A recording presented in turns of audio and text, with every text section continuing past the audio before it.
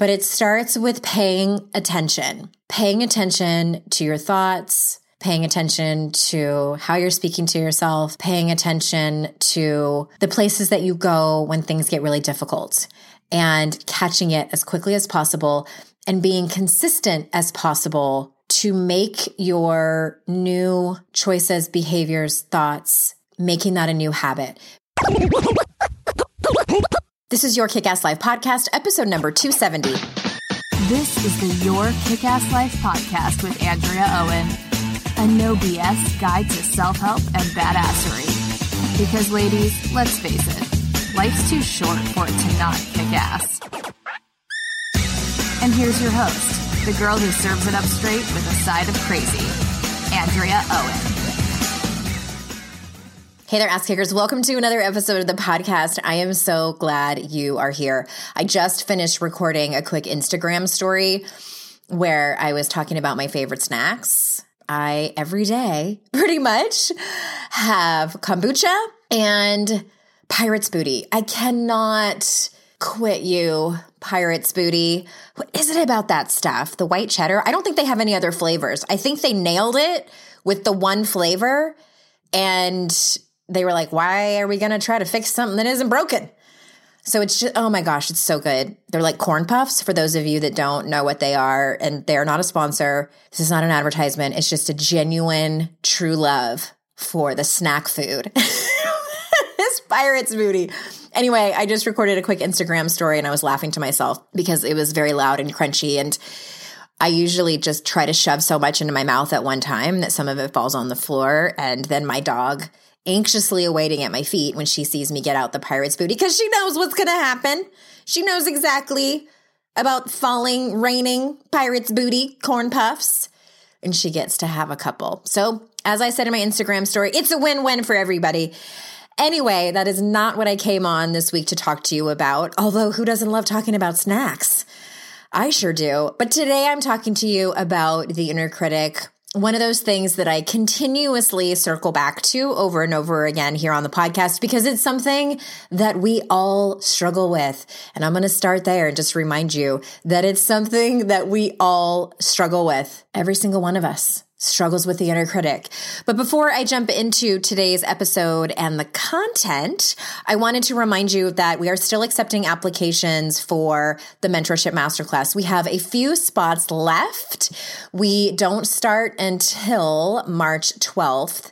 So if you've been thinking about it, if you heard the episode with the two women who were graduates of my last cohort, Carissa and Courtney, and your story was similar to theirs, or you heard some similarities, or you've seen my emails coming through, and if you haven't clicked over, just go read about it, see if it's something that you might be interested in. Let me just tell you real quick, this is for women. I think almost every woman I've gotten on the phone with who's applied, I've said, this is definitely for women who aren't fucking around anymore. This is not a beginner's course. This isn't, if you're just looking to join a program that's like about conquering your goals or starting a podcast, or it's not that kind of program.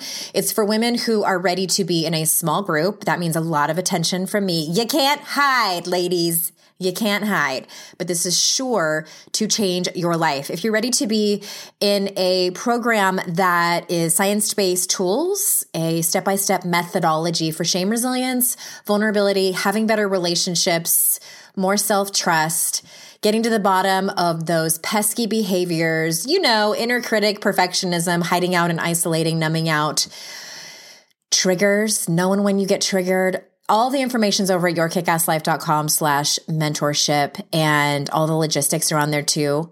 There's a workshop retreat here at my house that's a bonus. Lots of presents that I send you.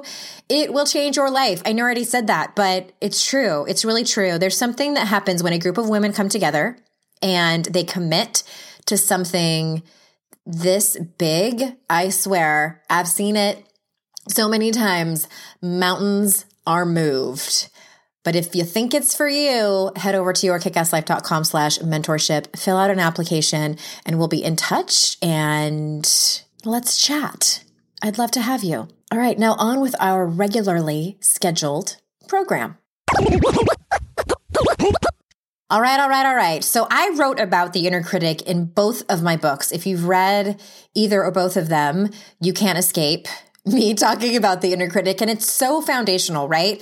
The way that you speak to yourself, the thoughts that run through your mind, and even how you speak about yourself to other people matters. It matters significantly. I can tell you from personal experience, when I started working on this was one of the first real tools that we learned in my coach training. And it blew my mind that we can actually learn to manage this. And that is really the first thing I want to get out of the way for y'all.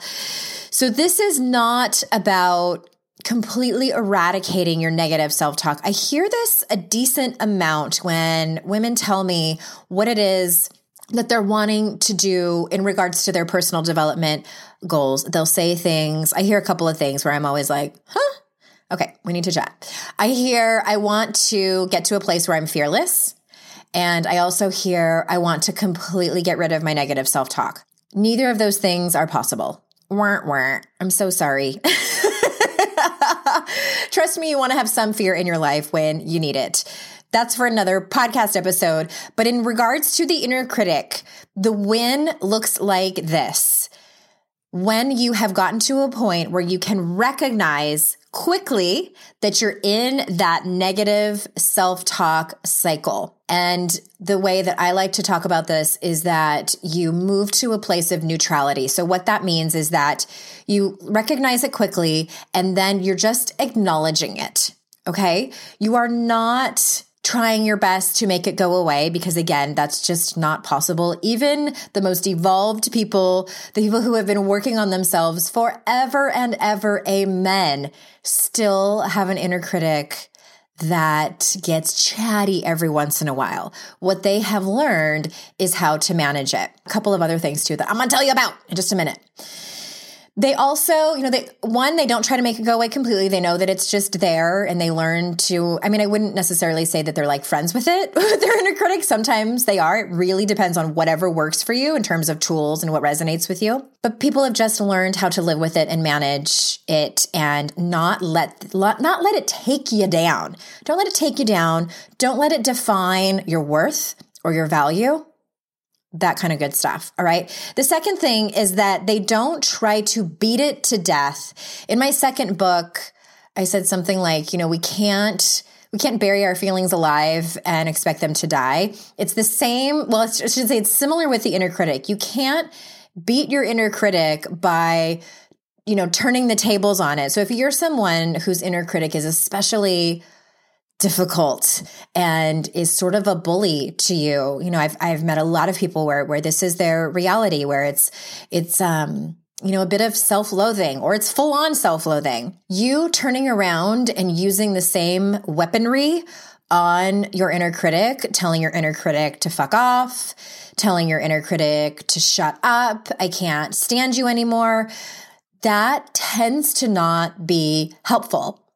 I have been doing this work for a long time. I've been teaching inner critic work for a very long time, and I have yet to meet somebody who uses that particular strategy and that works in managing their inner critic. It might, I don't know. My guess might be that it might keep the thoughts at bay, but does that make you feel good about yourself? What tends to be the most helpful is neutrality, recognizing it, being neutral. I use the mantra, well, that just happened. And also having self-compassion, being kind to yourself. And I know that for some of you listening, this might feel like a completely foreign concept. And I don't want you to feel like you have to jump from A to Z. So the neutrality and having self-compassion, recognize it quickly, being in neutrality and then having self-compassion, that's really like you've graduated in inner critic work. So I don't want to make you think that, boom, you're going to listen to this podcast episode and then that's going to be it. That's a pretty common thing that I see that happens is where people realize kind of just how bad their negative self-talk is, and then they feel like shit about that. I call that the ultimate ass kicker, where you beat yourself up for beating yourself up. By the way, I have an ebook and audio that is specifically on 3 tools that I use for the inner critic, on how to manage your inner critic. So if you simply text the word kick-ass, all one word, to 444-999, then you can go ahead and grab it there, and it's really easy. Do you guys want to hear something funny real quick? Side note. I was double checking to make sure that I had the right number, that 444-999, because it's been a minute since I've told you all about it. And I went to text the word kick ass to 444-999, and I texted the word lick ass, LICKASS, and I laughed so hard all by myself in my office here. Oh my God. Speaking of pirates booty, I thought that was funny. I hope you got a good laugh about that, but it's not lick ass. It's kick ass. Oh my gosh. KICKASS, all one word, to 444-999. And you can get your audiobook and ebook to read more about how to manage your inner critic. Okay. I got off track there for a second. Please hold.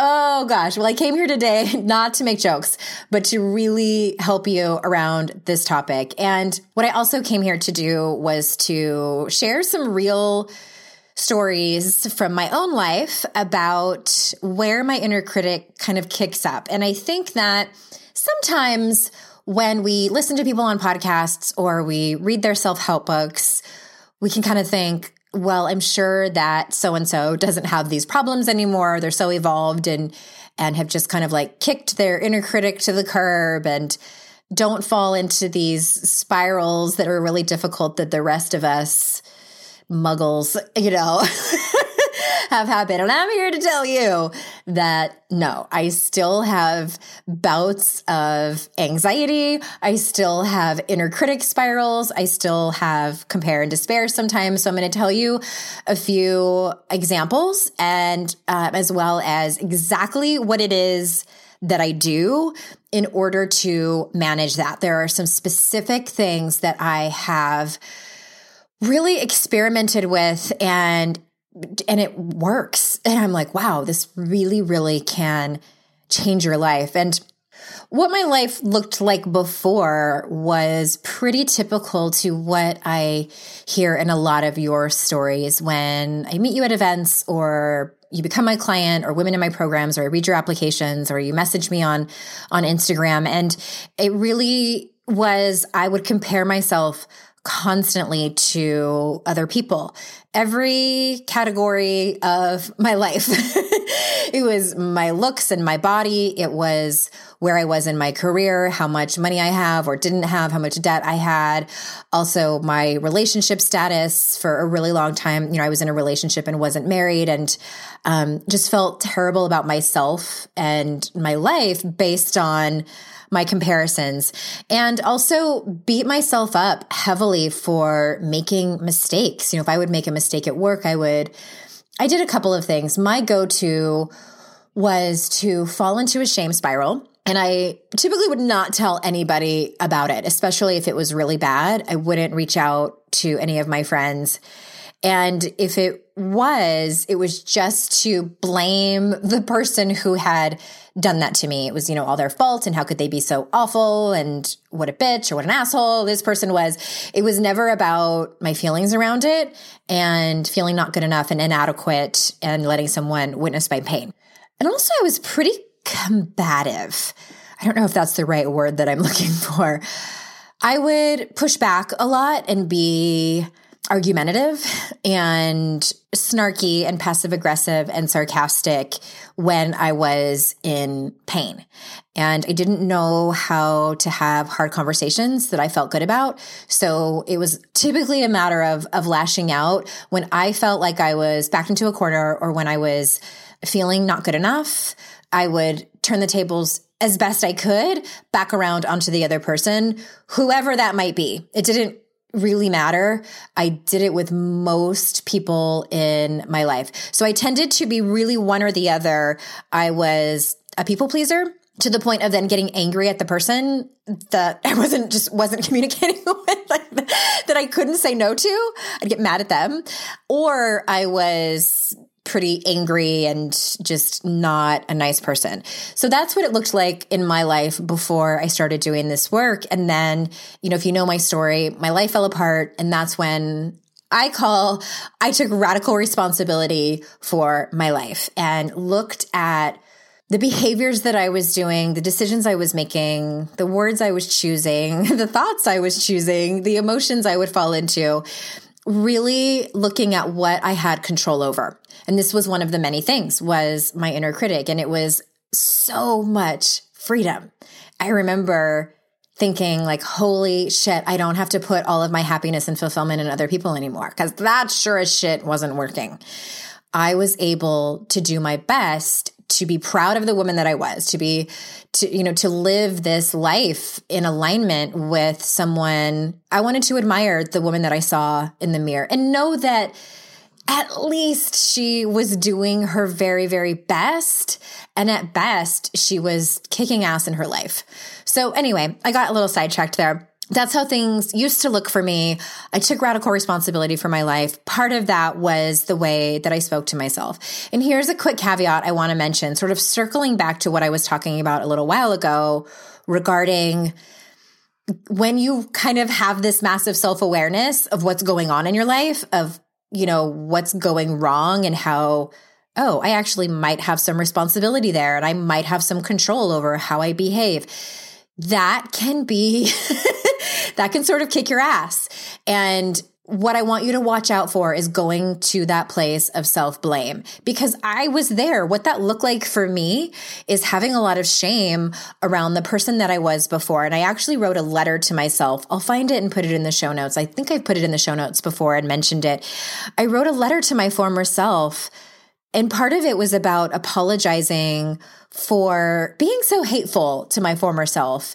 And I was ashamed of how I acted. But really, when I sat down and thought about it, I truly was doing the best that I could. I was trying to get my needs met. I didn't know any other way. I didn't have any other tools. And that's just where I was. I had to go through what I went through in order to become the woman that I am now, that you're listening to right now.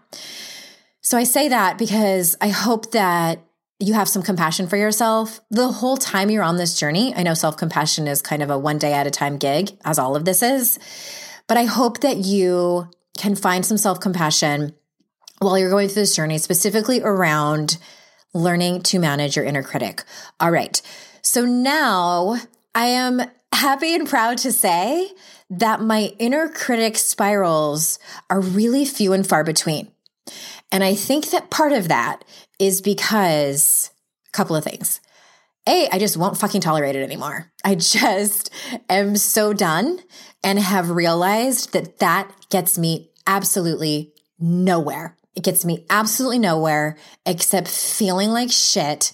And I show up as a crappy human being to all the people around me. It just doesn't work. And I've realized that on a very real level, and it's just a no for me. It's a no for me. The other thing is that when it does happen, I am able to kind of beat it to the punch. In other words, I realize it so fast that it's happening. That's the thing is when you do this work on the regular, is that you recognize it so fast. And, you can be like, nope, not today.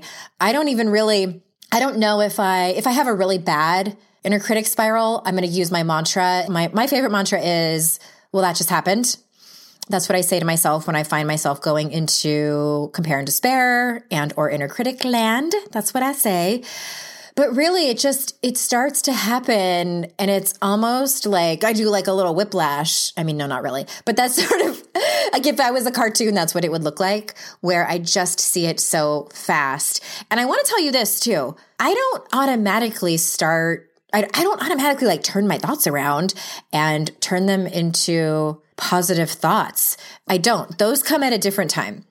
When I am like in that place of inner critic, I will use my mantra or just recognize it very quickly and just go to a place of neutrality. So let me give you a couple of examples. It might be helpful if I tell you a couple of real life examples. And forgive me if you've heard this story before, but it was such a big one for me. Probably one of my biggest triggers is motherhood and work-life balance, and really just kind of parenting in general, but more specifically work-life balance at times.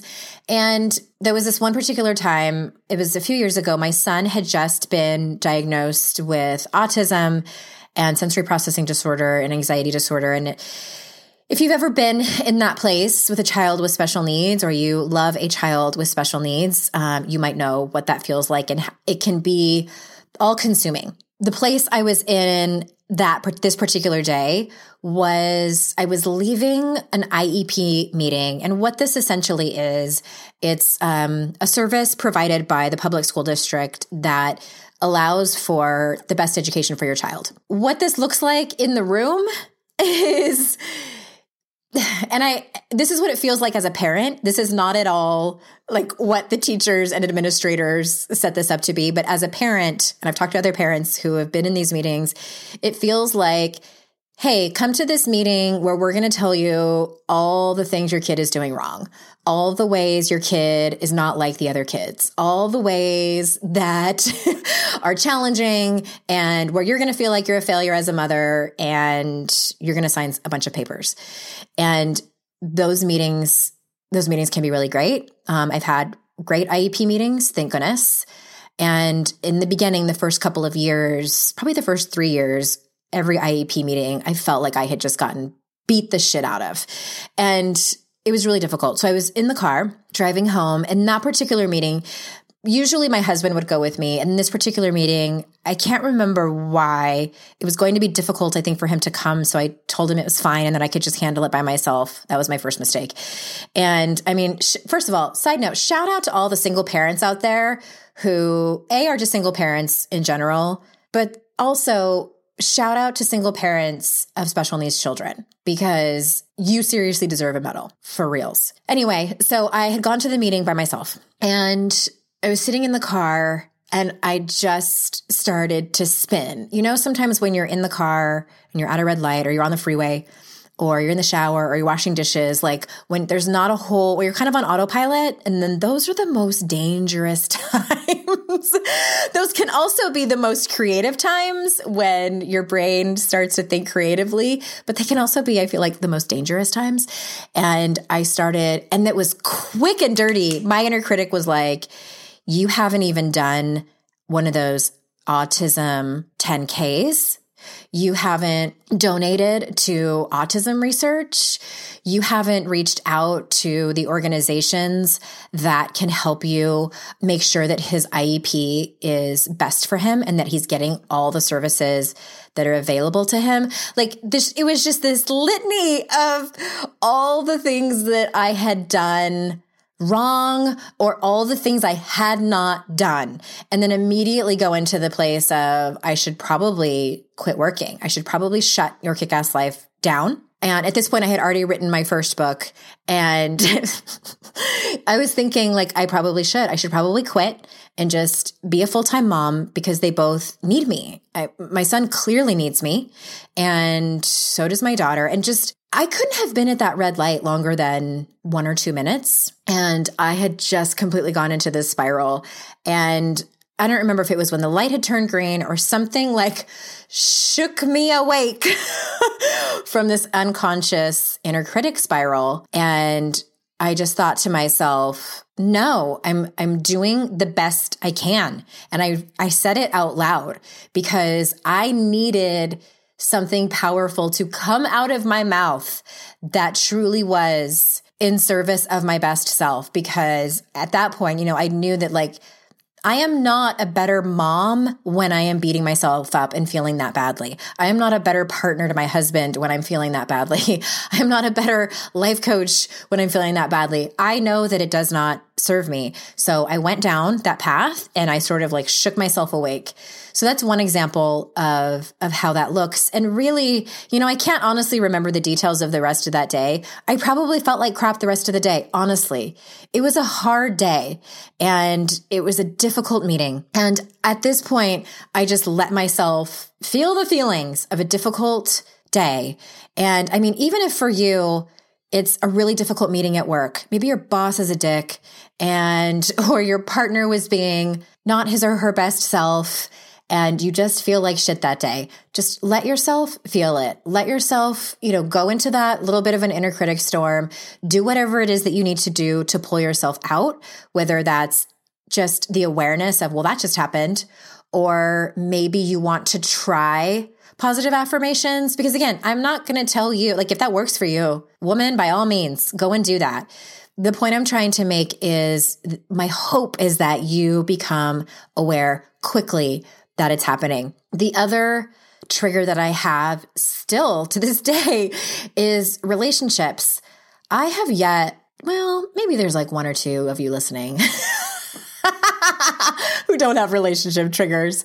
I just think you get to a certain age in your life and you have some family of origin trauma or drama, or you have had your heart broken by a partner or a friend even, and you might have some trust issues.